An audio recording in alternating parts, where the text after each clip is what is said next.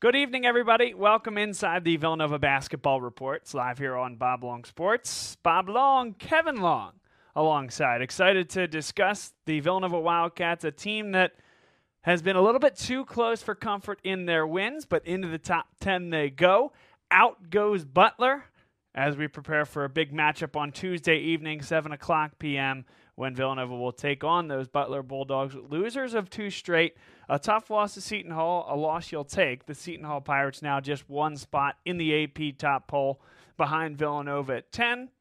However, the loss to DePaul by double digits, probably not something that LaVale Jordan is particularly pleased with.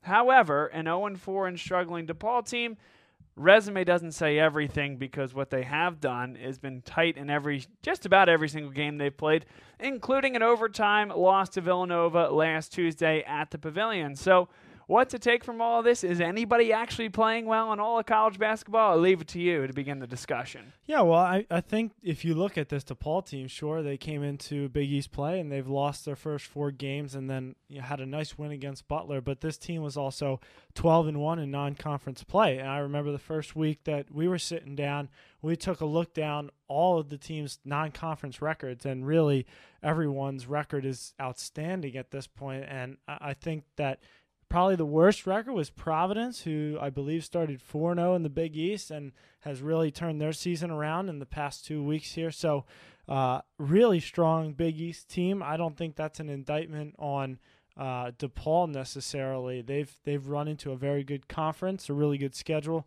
and they're certainly going to come away with wins like that. They pushed Nova to the brink.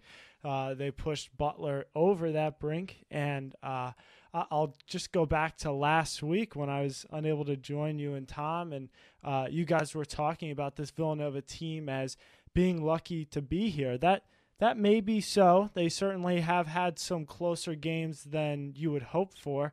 They haven't been able to put away teams as they have in years past, but to the counterpoint, they have found ways to win in a veteran-like fashion. They have not been able to put teams away and win double digits, but just about every game has been extremely close, and they've had to rely on their senior guys, not senior literally, but their upperclassmen, Colin Gillespie, even Sadiq Bey, I'll say, and recently Jeremiah Robinson-Earl are really coming up clutch in that UConn game, grabbing a lot of boards, making a lot of free throws. This team is starting to develop and play above what their years would tell you, and this team is just finding ways to win. It's not pretty, but this team is really doing a great job down the stretch, closing out these games. Yeah, my counterpoint to that point is that I think that comes out in the wash over time. And you said the word clutch. I know we've had long and involved discussions about clutch and what it exists and how you define it and who actually is clutch. Is the last 3 games that Villanova's been able to pull out, does that make them clutch? Does the Kansas game at the end make them clutch? What is it? Is it innate? Is it something over a period of time? Are they riding a wave? There's so many avenues to get into, and we'll probably get into about none of them. But my thought there is that will even out in the wash, and there will be games where they aren't going to win close ones simply because you flip a coin at that point, generally speaking. And fortunate for Villanova that they won the game against UConn. I'm really not going to give them much of any credit against DePaul, because that was a game that they led by 9 in the final 2.5 minutes. That game should have been won in regulation. However, I will grant and give them credit to the fact that this Villanova team's been able to win games late. That said, early prediction time, I think they lose 2 this week. I think they lose tomorrow against Butler at home in a tough game. I know Butler's lost 2. That could be additional motivation for them, knowing that they had the conference in the early stages of the play, of conference play no less, but they had a really good chance to win the conference. They still do, but they need to start playing a lot better. And the fact that I don't know that Villanova has played tremendous basketball over the last few weeks. They had to come back from a double-digit deficit against DePaul in the first half, gave away a 9-point lead in the late stages of that game. UConn, I'm still not convinced that's an especially talented basketball team. Inside, sure, and they have some younger guys that can certainly play. and Villanova struggled in the paint. However, that's my concern going forward here in Big East play, that Jeremiah Robinson Earl, while he's a tremendous rebounder, isn't a great finisher near the basket, and I don't quite know why that is at this point. But I'm going to predict 2 losses. Butler, a team that's going to need to come back, still very talented, a whole ton of Q1 and Q2 wins, and then Providence going to the dunk, one of the toughest places to play, and a team that's playing good basketball here in conference. Yeah, you really want to see this team start to get out to a little bit faster starts than what we're seeing right now. It seems like they're having a tough time getting themselves off the schneid to start these games. But it's that Villanova attitude that Jay Wright preaches, and all these guys really emulate every single game out there. These guys are never giving up on this game. They fight, they scratch, they claw, they're diving on the floor for loose balls.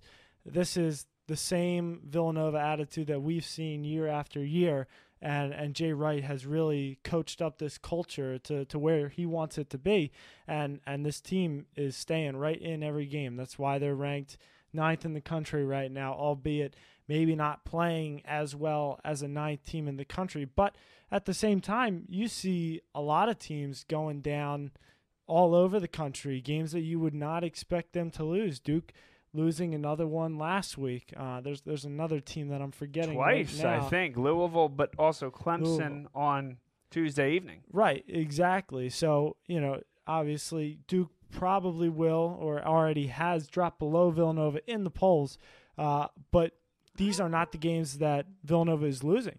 I think it'd be hard to make an argument that Villanova is a better team than Duke, but right now they're grinding it out. They're winning these games, and I think that's a lot of credit to Jay Wright and a lot of credit to the veteran leadership that some of these guys provide, and a credit to how far this team has come already. Like I said, Jeremiah Robinson Earl, I was very impressed with him down the stretch in that UConn game.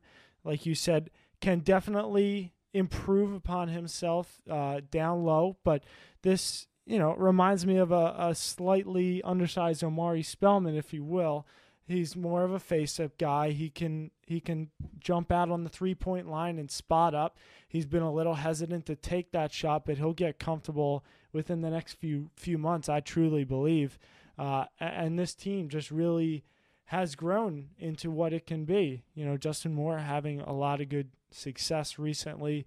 Cole Swider is the one guy that I would love to see step up. This guy, when he's hot, he's completely unstoppable, and I think he still needs to build up that confidence. But overall, I'm very encouraged with how far this team has come already over the first couple months in the season, especially the start to Big East play here. Swider's soft, too. I don't mean soft in a absolute context. I mean in a relative context. Related to other Big East big men, he's not physical enough, and it doesn't really matter that the size is there for him from a height perspective.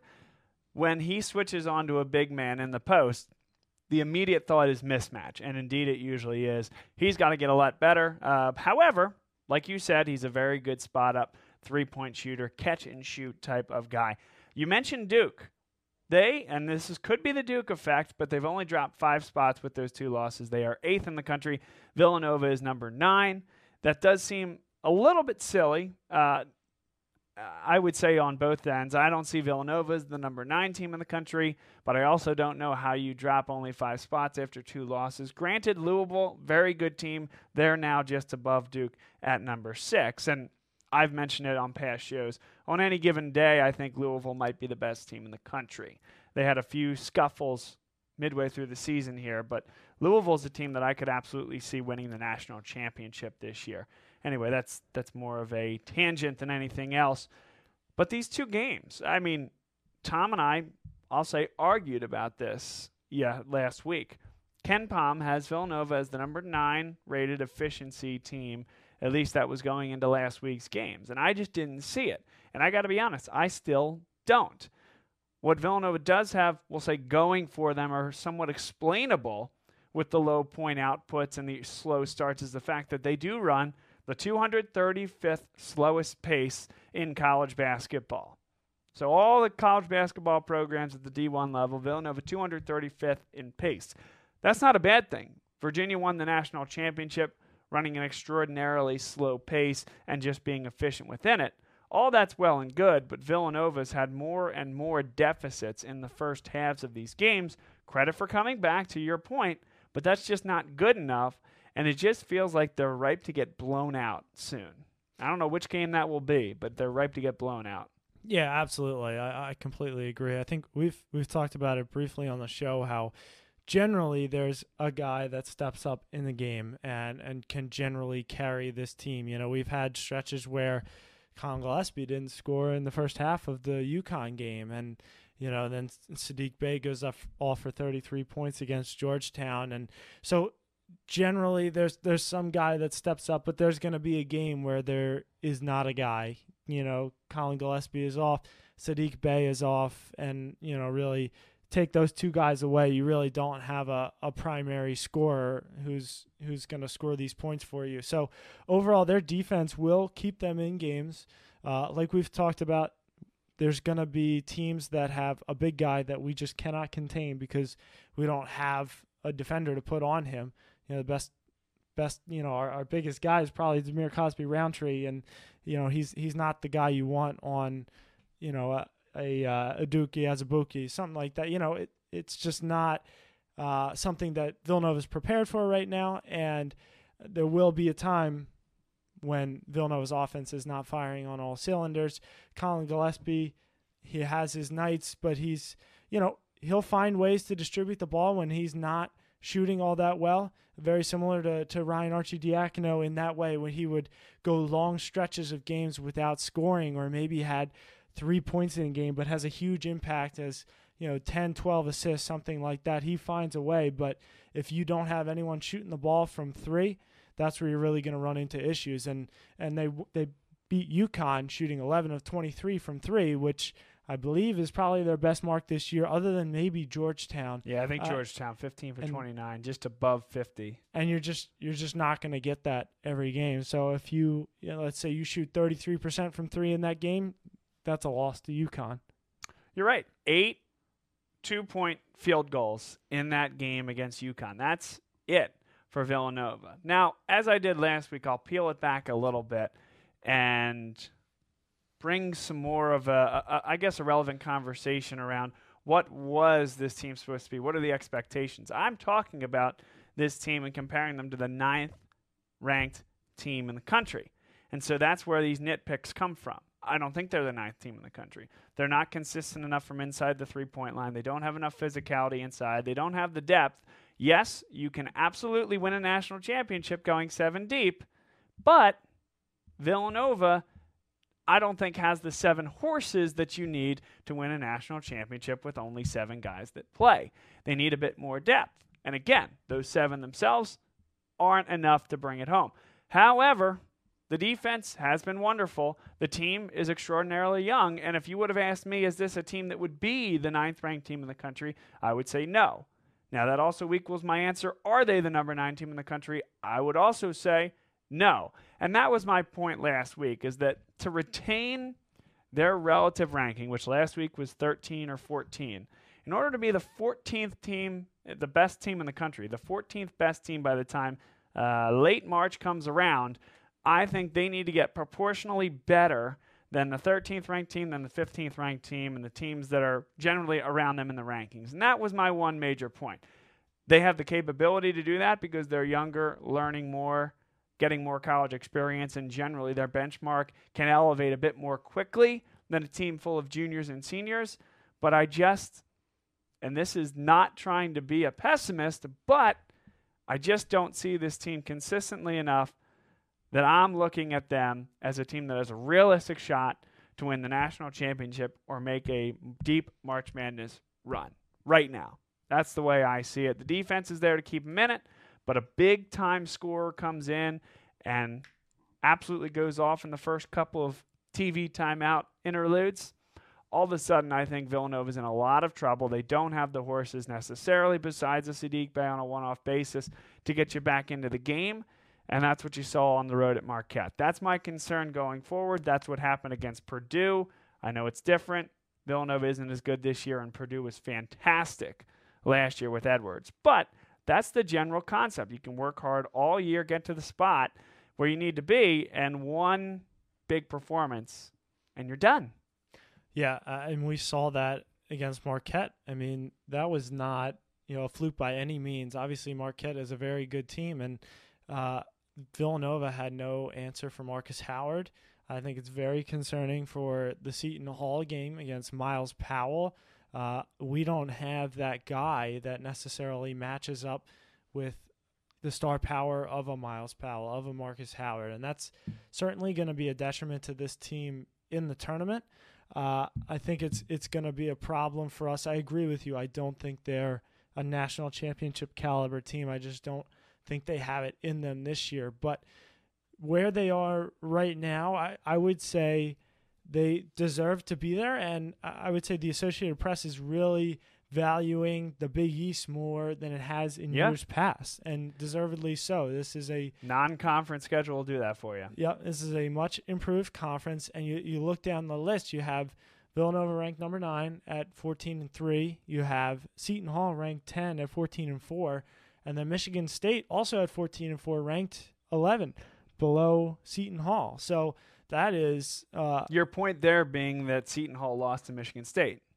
My point being that Seton Hall at the same record is above Michigan State against after losing to them too. Right, that as well. That is certainly a statement in itself. But my comparison was more of Big Ten versus Big East. Sure. You are at least by putting them Seton Hall above Michigan State, saying that the Big East is on the same level as the Big Ten, which is certainly quite a statement considering the firepower that they have, really having a good year. Ohio State slipping up recently, but with the way they have played in the first half of the year, an extremely strong Big Ten, which has multiple possible national title contenders in that conference alone. Sure, and Seton Hall has turned their season around completely. It was never off the rails per se, but while Miles Powell was hurt, they were losing some games. I think that's also part of the, hey, same record as Michigan State, why are they ranked above them? Whether you value the Big Ten or the Big East more, certainly there are more explainable losses on the Seton Hall side, and once Miles Powell's come back, not only has he been as good as advertised, but I think other guys that were thrust into leadership roles while he wasn't on the floor are now picking up the slack and are better than they were before he got hurt. That's the team for me that's the best in the Big East, and I think we'll find that out over the course of time. Butler was there. They had a lot of Q1 and Q2 wins. The schedule did kind of set up well for them, though, within the framework of the fact that they have a lot of good wins. There wasn't, they didn't play Baylor and Kansas the way Villanova did. And so Seton Hall comes to town. They get beaten there. DePaul, tough loss. Again, a team that Villanova easily could have lost to. But now Butler comes into Villanova. Those two losses in the last week, setting them up for what should be a great matchup. Let's talk about that game a little bit, Kevin. Butler is slower offensively than Villanova from a pace of play perspective. They're in the 300s in terms of their pace of play. So if you're betting, perhaps take the under, though I'm sure Vegas always works it in. So there really is no, at least as far as I'm concerned, no opportunity to really steal one here. It depends where the points come in. That said, this game looks to me to be one that will be close to the end, I would think. Butler makes you execute in the half court very carefully, effectively, efficiently. They're going to work you and are comfortable working you to the end of the shot clock. Meanwhile, their offense is extremely comfortable at the end of the shot clock.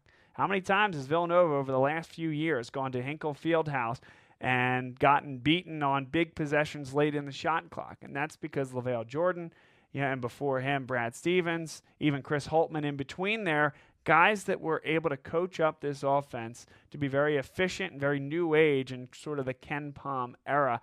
It's an efficient offense. It's a slow offense, but they can lull you to sleep, keep it close, win a game late. Now, again, relegated to the underdog status in this game, but I think Butler has a very good chance to pull the minor upset on Tuesday.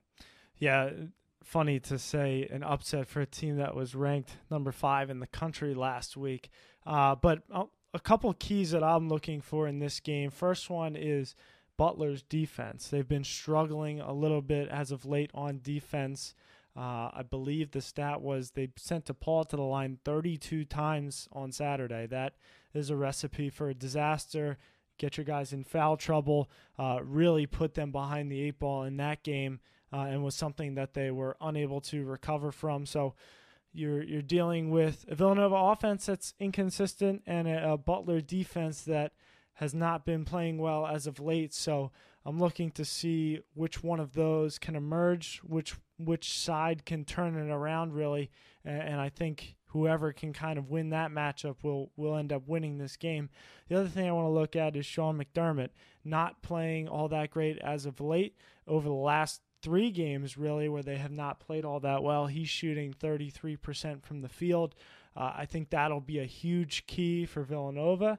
It'll be interesting to see who they decide to put on him. Naturally, that might be the guy that Cole Swider would play, but I don't know that that's necessarily the best matchup for him. So, maybe you throw Saddiq Bey on him. It'll be interesting to see what Villanova does. So those are a couple of my keys that I'm looking at in this game coming up. I tend to agree with you that Butler is going to come out strong.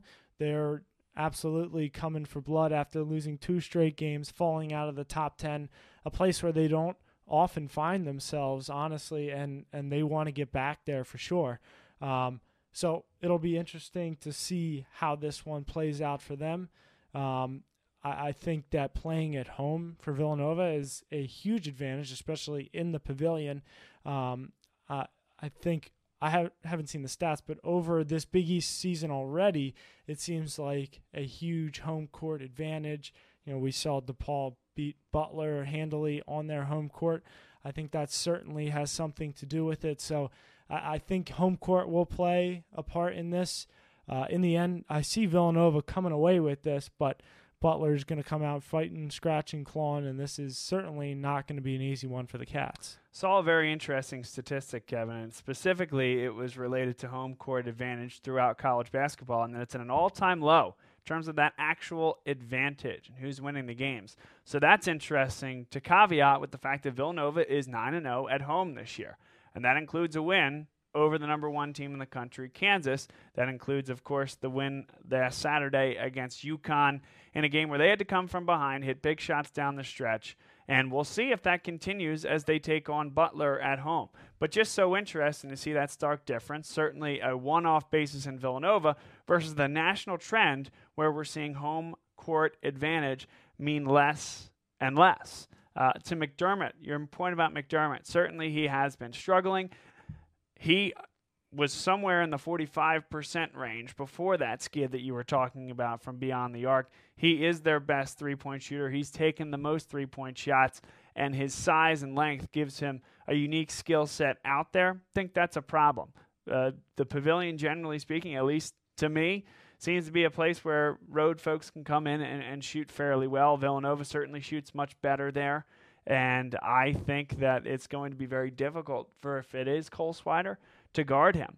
The other guy, and this is the main function of the offense, is Kamar Baldwin, a guy scoring 15 points per game, certainly a great Big East player, 4-year guy who now is in his last run through. However, not the most efficient guy that you'll ever see. Just a little bit over 40% from the field, 34% from beyond the arc, more of a volume shooter. And a guy that, yes, he takes the shots at the end of the shot clock when they're needed. Think Phil Booth to some extent. That's exactly what I was thinking. Yep. And so sometimes the shot that he has to take are lower percentage than some of the shots that you're taking 10, 15 seconds into the shot clock. Those other players on that team aren't taking those shots, so the numbers may look a bit artificially lower there. However, that is a guy that you can absolutely frustrate, and if it is, Colin Gillespie to start guarding him, and even a guy like Saddiq Bey, if things go to heck and he starts going off, all of a sudden, Bey is a guy that you can put on him. He has the quickness of a guard and the length to make things difficult on the more diminutive Kamar Baldwin. Something I'm looking forward to seeing is what type of defensive schemes they put into place. Could see a mix of zone and man as well, something that Villanova doesn't do a ton of. They brought it out of the equation for UConn, a team that was struggling from beyond the arc, and I could see it in spurts in this game on Tuesday night. Yeah, and like you said about Kamar Baldwin, there's something special about having a guy that you feel you can go to when you're down to 5 seconds on the shot clock and you need him to hoist one up. And more often than not, you're screaming, no, don't take that shot. And half the time it goes in. So, obviously over this past year, talking about Phil Booth, we've voiced our frustrations at times with him, but absolutely critical to that team last year, having that guy, having that leader. So Kamar Baldwin certainly does pose a problem. And Saddiq Bey, although a generally good defender, quick guy, when we played Marquette, he got himself into foul trouble early against Marcus Howard, could not keep up with him, and I think that becomes an issue if Saddiq Bey is your answer to Kamar Baldwin. So look out for that for sure. Need to keep Saddiq Bey on the floor. Obviously has a huge impact on that game, a big reason why we lost to Marquette. So that's the one concern that I have about putting Saddiq Bey on Kamar Baldwin. Overall, though, I think these guys have a good shot to stay in this game and win this game. I don't know about how other teams necessarily shoot at the Pavilion. Like you said, Villanova generally does shoot very well. I'd be interested to see what type of sports science is behind that. What is it about the Pavilion, if so, that other teams shoot better, even maybe necessarily than Wells Fargo? Is it just a closer confines? I think generally speaking, when you hear people talk about this is, again, generally speaking, not to this specific issue. When the stands are closer to you, you don't have that kind of ocean perspective. They talk about it when you go to the national championship and play in a football arena where the seats go back at such a short or a low trajectory, acute angle, if we will, to go triangles on us, yes, so that when you turn and you look and you're used to seeing the fans at a certain distance behind the rim, that's not the case anymore, and it's almost tough to pick up. Now, again, 2016 and 2018 Villanova Wildcats beg to differ. 2017 North Carolina Tar Heels and Gonzaga might think there's something to it. So again, it all kind of depends on a specific game, and probably on an individual game basis, it doesn't affect it very much. If we were to look at it over a very long sample size, we might be able to see something. And similarly, I do feel that over the last few years, this is just a feeling, not a statistical survey, that Villanova has been excellent shooting at the Wells Fargo Center from beyond the arc. I feel as if they've been excellent in recent years. This year, no different. Now, the Kansas game, maybe not so much, but Georgetown and then the last time out against UConn, they were excellent from beyond the arc and better than they have been at home. Yeah, in general, I think this team has just found ways to get themselves to the three-point line. I think even if you think back to Eric Paschal's first year, he really could not shoot the three. He was driving. That was the only way that he was scoring the basketball. And this team really has evolved to where you're getting Eric Paschal in a position where he can shoot the three. You're recruiting the Omari Spellmans of the world that can shoot the three. And you look at Jeremiah Robinson Earl right now, same type of thing, maybe a little bit smaller guy, but you don't have the Daniel Ochefus, you don't have the Muftau Yaruz. You have 5 guys spacing the floor on the three-point line looking for that three-point shot. And I think very similar to the NBA game, how it's become either shoot in the paint or shoot a three. I think Villanova is similarly working towards that style. You see a lot of times now where this team may be forced to go 5 guards if you really need to take Robinson Earl out of the game and you don't feel comfortable putting Cosby Roundtree in the game. You have 5 guards, and all of a sudden now you're spreading the floor and you're getting more three-point looks, and you're getting better three-point looks because you can't have everybody coming out and guarding you on the three-point line, leave the lane open for a backdoor cut. So I think they're just creating better shots for themselves from three, and in general, at the Wells Fargo, at the Pavilion, just shooting better from three, and Jay has really made that part of his philosophy. Well, it's absolutely essential. It has to get better three-point looks than they were in that Kansas game, for example. It's a little bit more difficult when you're afraid to go inside. Now, that's why I'm impressed with this Villanova team against UConn. Yes, they only scored 8 two-point baskets, but in a game where they were afraid to go inside, weren't getting a ton of looks, still only 23 three-point attempts in a game where they only turned the ball over 9 or 10 times, forced 17 turnovers themselves. So it wasn't even necessarily that they just weren't getting looks at all. It's that they were taking their chances in the two-point arc.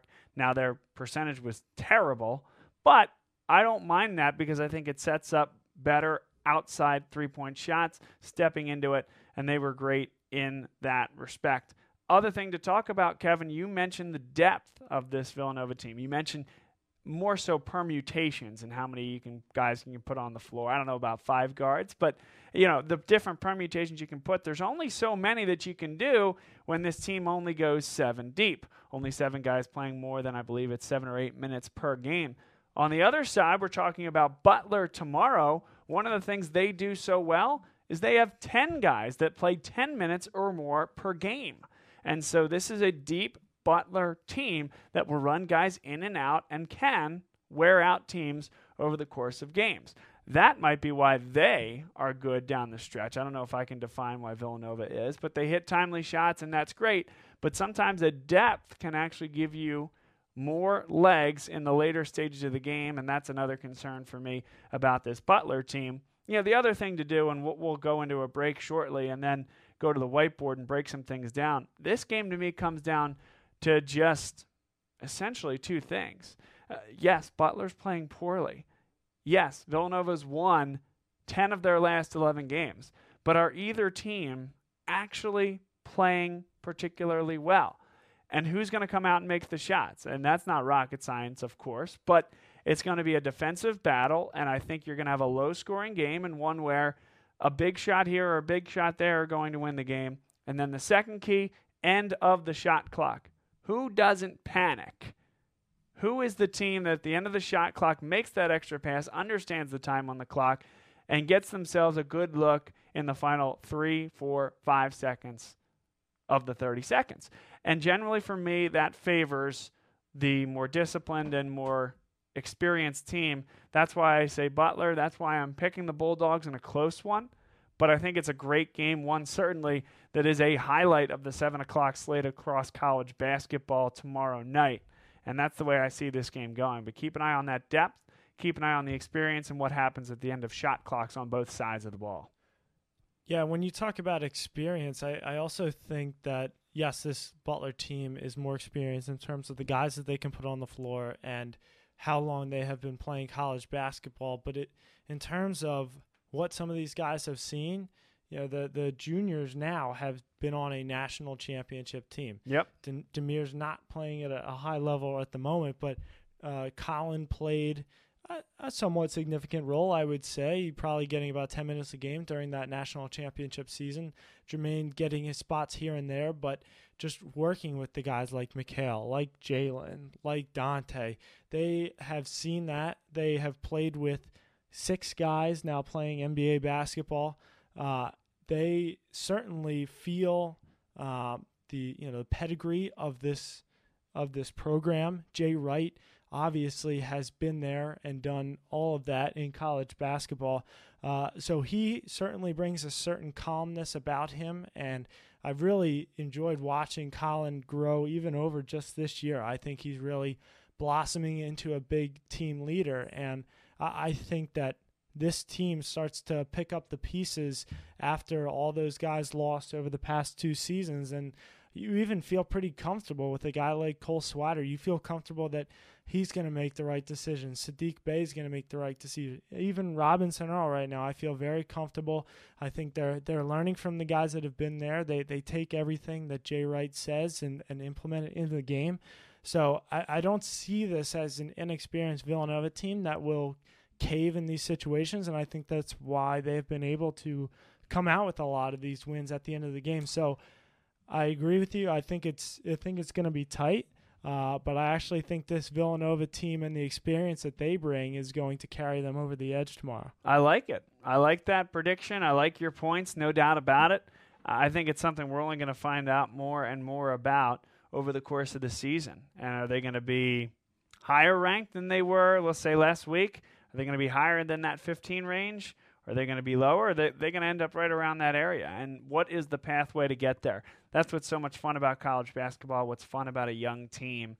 And on the other side, we're going to talk on the whiteboard about some of the keys to this Butler and Villanova game, but it's going to be a bit more evergreen than that as well. Some of the key concepts for this Villanova basketball team going forward. Stay with us. A whiteboard demonstration is next. Dunphy Ford is Mayfair's neighborhood Ford store. Nobody knows your neighborhood like Dunphy Ford. Nearly 40 years. Right here on Frankfort Avenue. Generation after generation. Our neighbors continue to be our customers. We have access to the cars and trucks you want with financing you need. Dunphy Ford is Northeast Philly's first choice for America's #1 brand.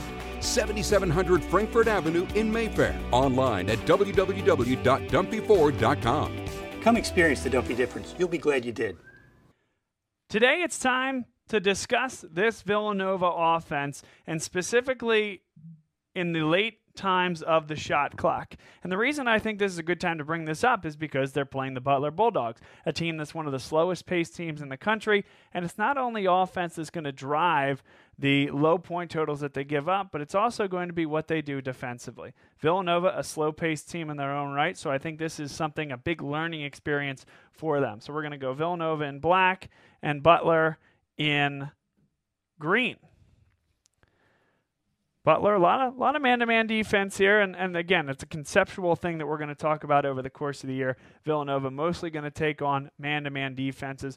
What is it about Villanova's offense that makes it tick? Well, it's generally speaking the perimeter here and the ability to hit three-point shots. We're going to call this Jeremiah Robinson Earl down here near the block, a guy that can slip out here, face the basket, and hit a mid-range jumper, or isn't too uncomfortable to face up right here and drive at the guy this way, drive at the defender into the lane. He's also a very good passer and can kick it out. The traditional 4-out, 1-in offense that Jay Wright has pushed for so long. Well, Butler is a team that will press and play right up at the top of the key, right up at the perimeter, and not allow Villanova to take these shots over the top.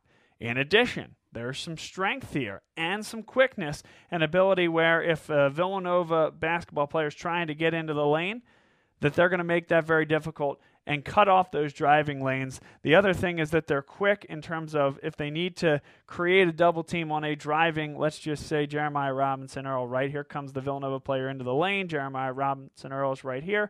There can be a collapsing defender to make that difficult, and everybody's going to help just a little bit.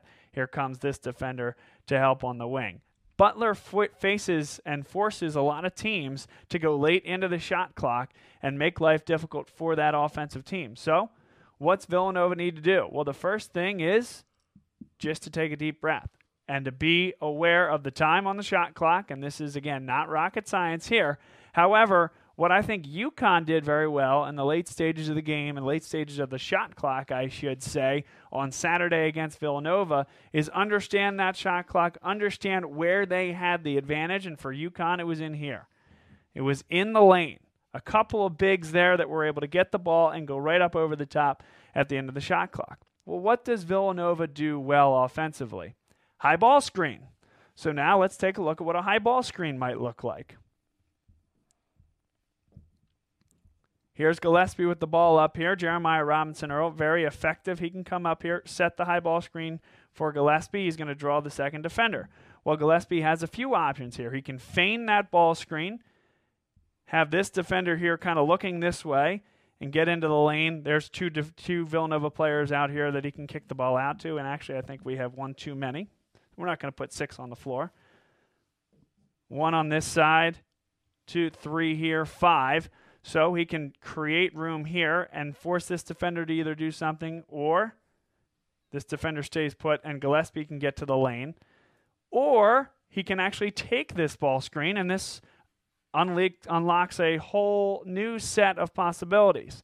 So now Gillespie's over here. What is he going to do? Is this defender going underneath the screen? Is he going over top of the screen, or are they switching? Well, let's attack each individually. Let's say that the defender goes underneath the screen. So here comes Robinson Earl, sets the screen here. Defender. Here's the defender for Robinson Earl. Gillespie comes here. Defender underneath the screen. Gillespie near the end of the shot clock can shoot the three. Or can kick it out here and try to get one more look. But I think Gillespie at that point, your primary ball handler, a guy that if he has the pull up and the defender's going underneath the screen, you're going to want him to take that, especially in the later stages of the shot clock. Okay, so let's say that this defender fights over top of the screen. Well, now it's about Jeremiah Robinson Earl setting a really strong one. And so Colin Gillespie can still, if it's a good screen, take the three. Or, as he's working around the screen here, can Colin Gillespie dive into the hole and force this defender to make a decision? All of a sudden, Jeremiah Robinson Earl is cutting to the hole, and there's an opening there for a little lob and a finish. Okay, so that's what happens when he goes over top of the screen. What happens on a pure switch? One more time. Screen comes out here. It's set. Gillespie with a decision to make. Here he comes off the screen. And he's sort of out near the wing. This defender, presumably a bigger one, guarding Jeremiah Robinson Earl. Mismatch. Also, Jeremiah Robinson Earl sliced to the basket because there is a mismatch. And here's the switch. So now, is there an opportunity to get the ball into Jeremiah Robinson Earl for a quick turnaround? Bear in mind that there are two defenders out here as well that are seeing all of this happen and might need to make a decision. So he goes underneath the screen, or there's a switch. Does this defender make a commitment? Does this defender now need to make the commitment over here? Is there a skip pass to the corner that can be made? Is there a back cut that can be made? Generally speaking, Villanova, I think, has the horses to run a really nice 4-out, 1-in, high ball screen related offense to create opportunities on the offensive end. I think they'll need to do it in the later stages of the shot clock against Butler, again, because their first and sometimes their second sets won't go according to plan. So it's about finding a shot at the end of the shot clock. And what it shouldn't be is just pulling up and hoisting one without a lot of momentum. I think Villanova needs to stay within themselves offensively, and this goes beyond the Butler game. But to be able to run fluid offenses just as comfortably in the first 15 seconds of the shot clock as they do in the final 10, final 8, final 6 seconds of the shot clock. And I think that's what's going to allow them to be successful. Again, they have a positionless style team, something that allows them to be successful. And again, if guys like Jermaine Samuels, guys like Sadiq Bey, guys like Cole Swider, and even Jeremiah Robinson Earl can stretch the floor out to the three-point line and knock down threes, that gives Colin Gillespie, the primary ball handler for this team, so much more to work with and a much more comfortable point guard position, able to distribute, and of course, to knock them down and get the open looks they need to win these basketball games. So keep an eye out for the high ball screen, not just against Butler, but over the course of the year. And let's see how comfortable Villanova is in the later stages of the 30-second shot clock. I think that is going to be a big harbinger of things to come for Villanova offensively. So that's our V's and O's segment here today. We'll return to the studio, talk a little bit more about the games upcoming, Butler and then Providence on the road this Saturday for Villanova. This has been V's and O's on the Villanova Basketball Report, and we'll be right back. Dunphy Ford is Mayfair's neighborhood Ford store. Nobody knows your neighborhood like Dunphy Ford. Nearly 40 years. Right here on Frankfurt Avenue. Generation after generation, our neighbors continue to be our customers. We have access to the cars and trucks you want with financing you need. Dunphy Ford is Northeast Philly's first choice for America's #1 brand.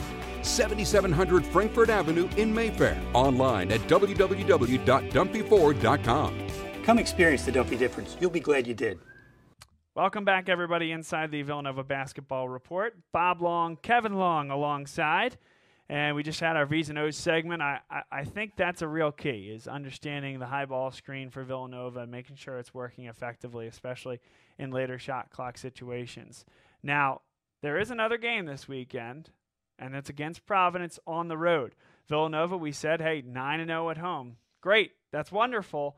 On the road, not as kind. Then again, then again, Baylor was a neutral site loss. Of the 3 losses, there was Marquette, and I'm blanking on the other one at the moment. But I don't remember. Yeah. I can't tell you. But yeah, it seems like a consistent theme in the V's and O's. The high ball screen is something that you talk about a lot, and something that's very important for this team, and is amplified by the fact that they don't have that big, and you really need to play good help defense when the high ball screen does come. And this team seems to do a good job of that swarm defense, like you like to refer to it as.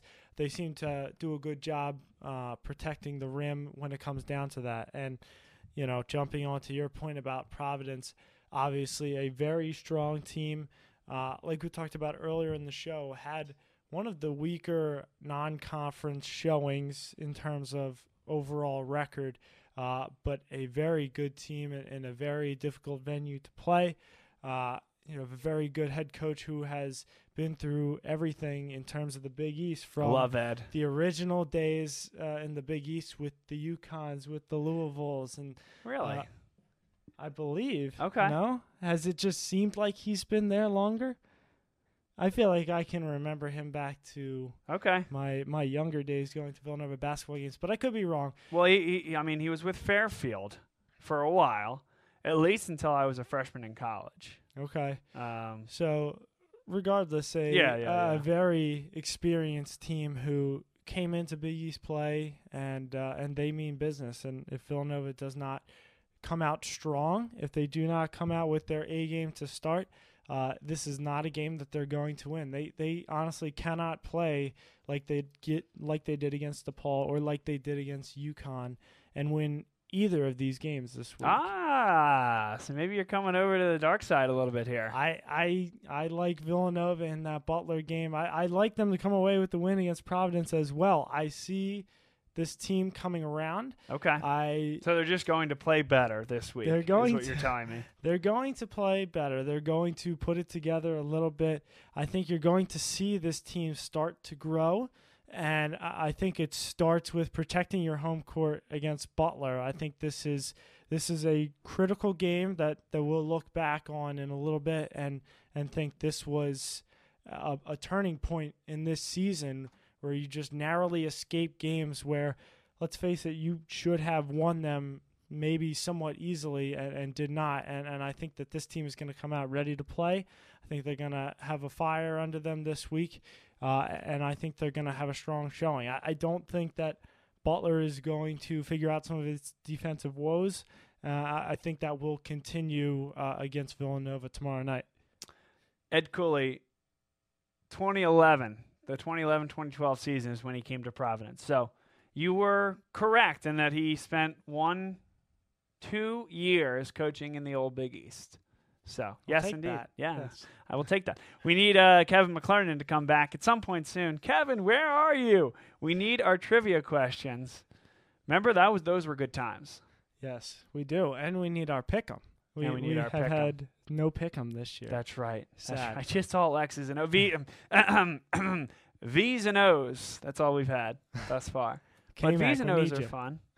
V's and O's are fun. Always a great part of the segment. Doesn't come out as well on the podcast version, I will say. Yeah, but I'm with you.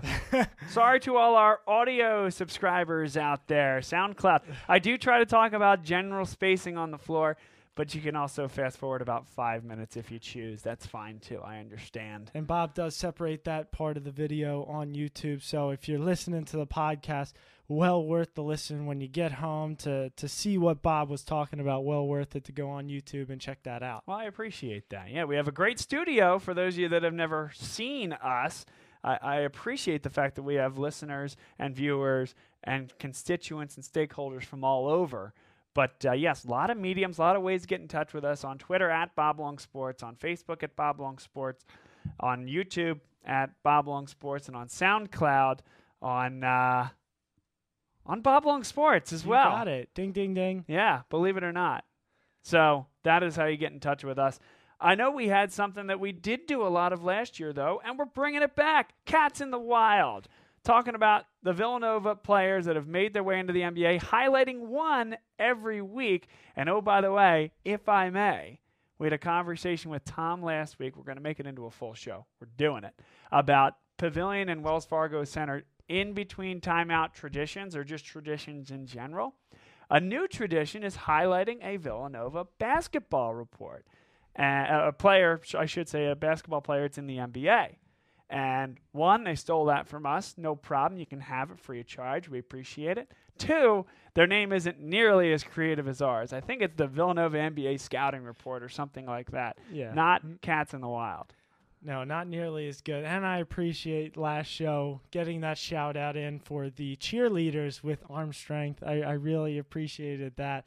Cannot wait for that show. That's going to be a great one. Maybe we'll throw that in April after the year. Pelting the couple seats right in front of the middle of the floor, pelting them with 30 T-shirts. At T-shirt time, that's my favorite tradition. I tell you what, we find ourselves in section 123, and it seems to be right where the visiting team is benches. And so when they take their time out, the guys and girls, the cheerleaders, go running out onto the floor. They run across the floor, and they throw the T-shirts all over the rest of the stadium, and they completely miss us. So, at Villanova, if you're listening to this, give the people of Section 123 some love. We need some T-shirts every once in a while. That's right, once in a while. But yes, Cats in the Wild. So very excited to bring this back. This is the segment where I get to do a little bit of talking, my favorite part of the show. Obviously, this team has had a lot of success in terms of getting guys in the NBA recently. 6 guys over the past just 3 years here in terms of Eric Paschall, Phil Booth recently, and then, of course, 2018 where we got Omari Spellman, Dante DiVincenzo, Jalen Brunson, and Mikal Bridges. So that has multiplied our team that we've seen in the NBA. As of a couple of years ago, it may have just been Kyle Lowry and Dante Cunningham hanging around here and there. So great to see in general this team doing some great things, getting guys to the next level. Obviously helps recruiting, and it helps give us more fodder for this Cat in the Wild segment. So the guy I'm going with tonight is Mikal Bridges. So last night he had a big 26-point game over Boston at Boston. So great to see for a guy like him who was the highest ranked, I don't know if you say recruit, but draftee out of Villanova in 2018. Of all those 4 guys I just mentioned, in 2018 he was picked 10th overall and had the biggest expectations. We knew all along that he was going in that 2018 season, and just has not quite put it together the way that everybody, including the Phoenix Suns, expected. Last year he was getting about 30 minutes a game, playing pretty well, and then now this year they got Kelly Oubre in the middle of last year, and just drafted Cameron Johnson out of North Carolina. And Mikal found himself in a position where he was not playing as many minutes as he would like, going back towards 20 minutes a game. And now those 2 guys are out with injuries, and he's really making the most of his opportunities. He's been playing about 38 minutes a game for the past 4 games or so. And last night he really had a great game against Boston. So hopefully this is the spark that Mikal needs to get his career off the ground and really send him into the stardom that he's hoping for. That's a great report. Good to see Mikal doing well. Certainly the other guys playing great also. Jalen Brunson, awesome to see him doing well. Ryan Arcidiacono continues to plug away and gets more minutes.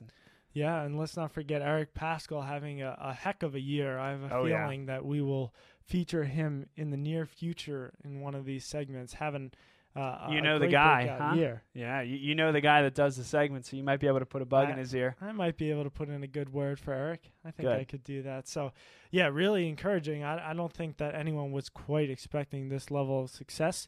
Some of that's coming with the Golden State Warriors' struggles and giving him more opportunities to see the floor. But really happy for him and really having probably the most success of any of the guys that come out in the past 3 years, if you think about it. So really happy for Eric Paschall. Good stuff. Cats in the Wild segment here on the Villanova Basketball Report. Bob Long, Kevin Long here with me. Kevin, any last thoughts before we get out of here tonight and let the people enjoy the rest of their week and some college hoops?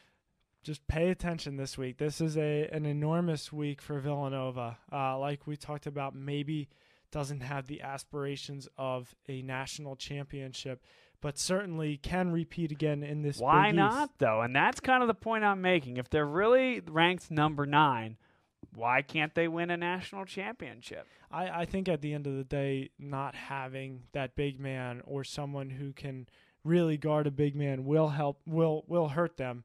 I know you talk about Omari not being that type that would necessarily guard their big man and face up, but I just think that the lack of size is eventually going to get them, and they also don't have the depth that they had in 2018. It's more like the depth that they had last year, which concerns me. Hopefully Brian Antoine can develop. Hopefully Demir Cosby-Roundtree can turn his career around. That would be extremely helpful. All this has to be quick. Very quick. We don't have much time. You're talking about Big East tournament in 2 months now, less than. So really needs to be turned around in a hurry. But just with the current rotation that they have, I don't see it happening. But they can win this Big East tournament, absolutely. They're going to have to find a way to beat a guy like Marcus Howard. I think Marquette's a team that wouldn't win the regular season Big East, but man, you get that guy hot in a mid to late March tournament. Boy, look out. I like that take a lot. I really like that take. That could be something that happens, no doubt about it. My closing comment is this, that I do feel as if I'm coming across a bit hard on some of the things I'm talking about, but again, it's with the advent of the number 9 ranking and even last week the number 14 ranking. Do I think this team's a number 9 ranked team in the country? No. Were they supposed to be? Well, I guess yes. The preseason rankings had them number 6, but that was all garbage anyway. We were talking about not being able to remember the third game that they lost. That was Ohio State on the road, and that was really a genesis of an understanding for the deficiencies that this team had at the time. I think they've gotten a lot better. Unfortunately for Ohio State, they seem to have lost that moxie. I saw them play this weekend and even saw them play when they had beaten Penn State badly a month or so ago, when they hammered Villanova in November. This is a different basketball team right now. Not that they can't turn it around, but that was really a referendum on where things were at that time. I give Villanova all the credit in the world for coming back and beating the teams that they have and winning the games that they have had in front of them. I just want to make sure that folks don't mistake a close win against Butler and a close win against UConn as anything particularly noteworthy. It'll be determined in late January and throughout the month of February what this team is and what they'll grow into. I can't wait to see them do that. I think that's the most fun part of college basketball, is watching teams grow over the course of the year. Certainly Villanova, with a young crop of guys, has everything in front of them and every reason to get a lot better, because these are guys that just got out of high school or are sophomores at the college level. So yes, I think this is a team that absolutely can be very successful over the rest of this year, be a second, maybe third, fourth place team in the Big East, have no problem getting into the tournament at a 5 or 6 seed. But I just wonder if they have the horses, kind of like you're saying. And will be so interesting not only this year but next year, though that's way ahead of things, to see what this year does for those guys in leadership roles and being the guys that they're being tapped on the shoulder to be the scorer, the guy. Everybody's back next year unless people go to the NBA. And I think that is really the takeaway for this Villanova team. Enjoy this run if you're a fan, but understand that the good days are ahead. And this feels like the big stretch run for Villanova, in my opinion, where we're going to find out what they are made of. In the next 5 games, you got Butler twice. After this game against Butler, you got 3 of your next 4 on the road. So can you take that Big East grind? How are you going to handle playing Butler 2 out of the next 5? Got to go on the road to Providence. Like we said, this is going to be a difficult stretch run for them, and I think we're really going to find out what this team is all about over the next 2.5 weeks. Excited to follow along with you, as well as Kevin McClernand and Tom Trainer, our crew here for the Villanova Basketball Report. He's Kevin Long. I am Bob Long, saying so long here from our Bluebell Studios for Bob Long Sports, as the Villanova Basketball Report was brought to you live here this evening, is available on SoundCloud and YouTube after the fact. Enjoy the basketball, everybody. A big one tomorrow night at Finneran Pavilion, and then on the road at Providence on Saturday. we'll have a much better idea of where this team is when we meet with you again next week. Take care, everybody, and have a good night.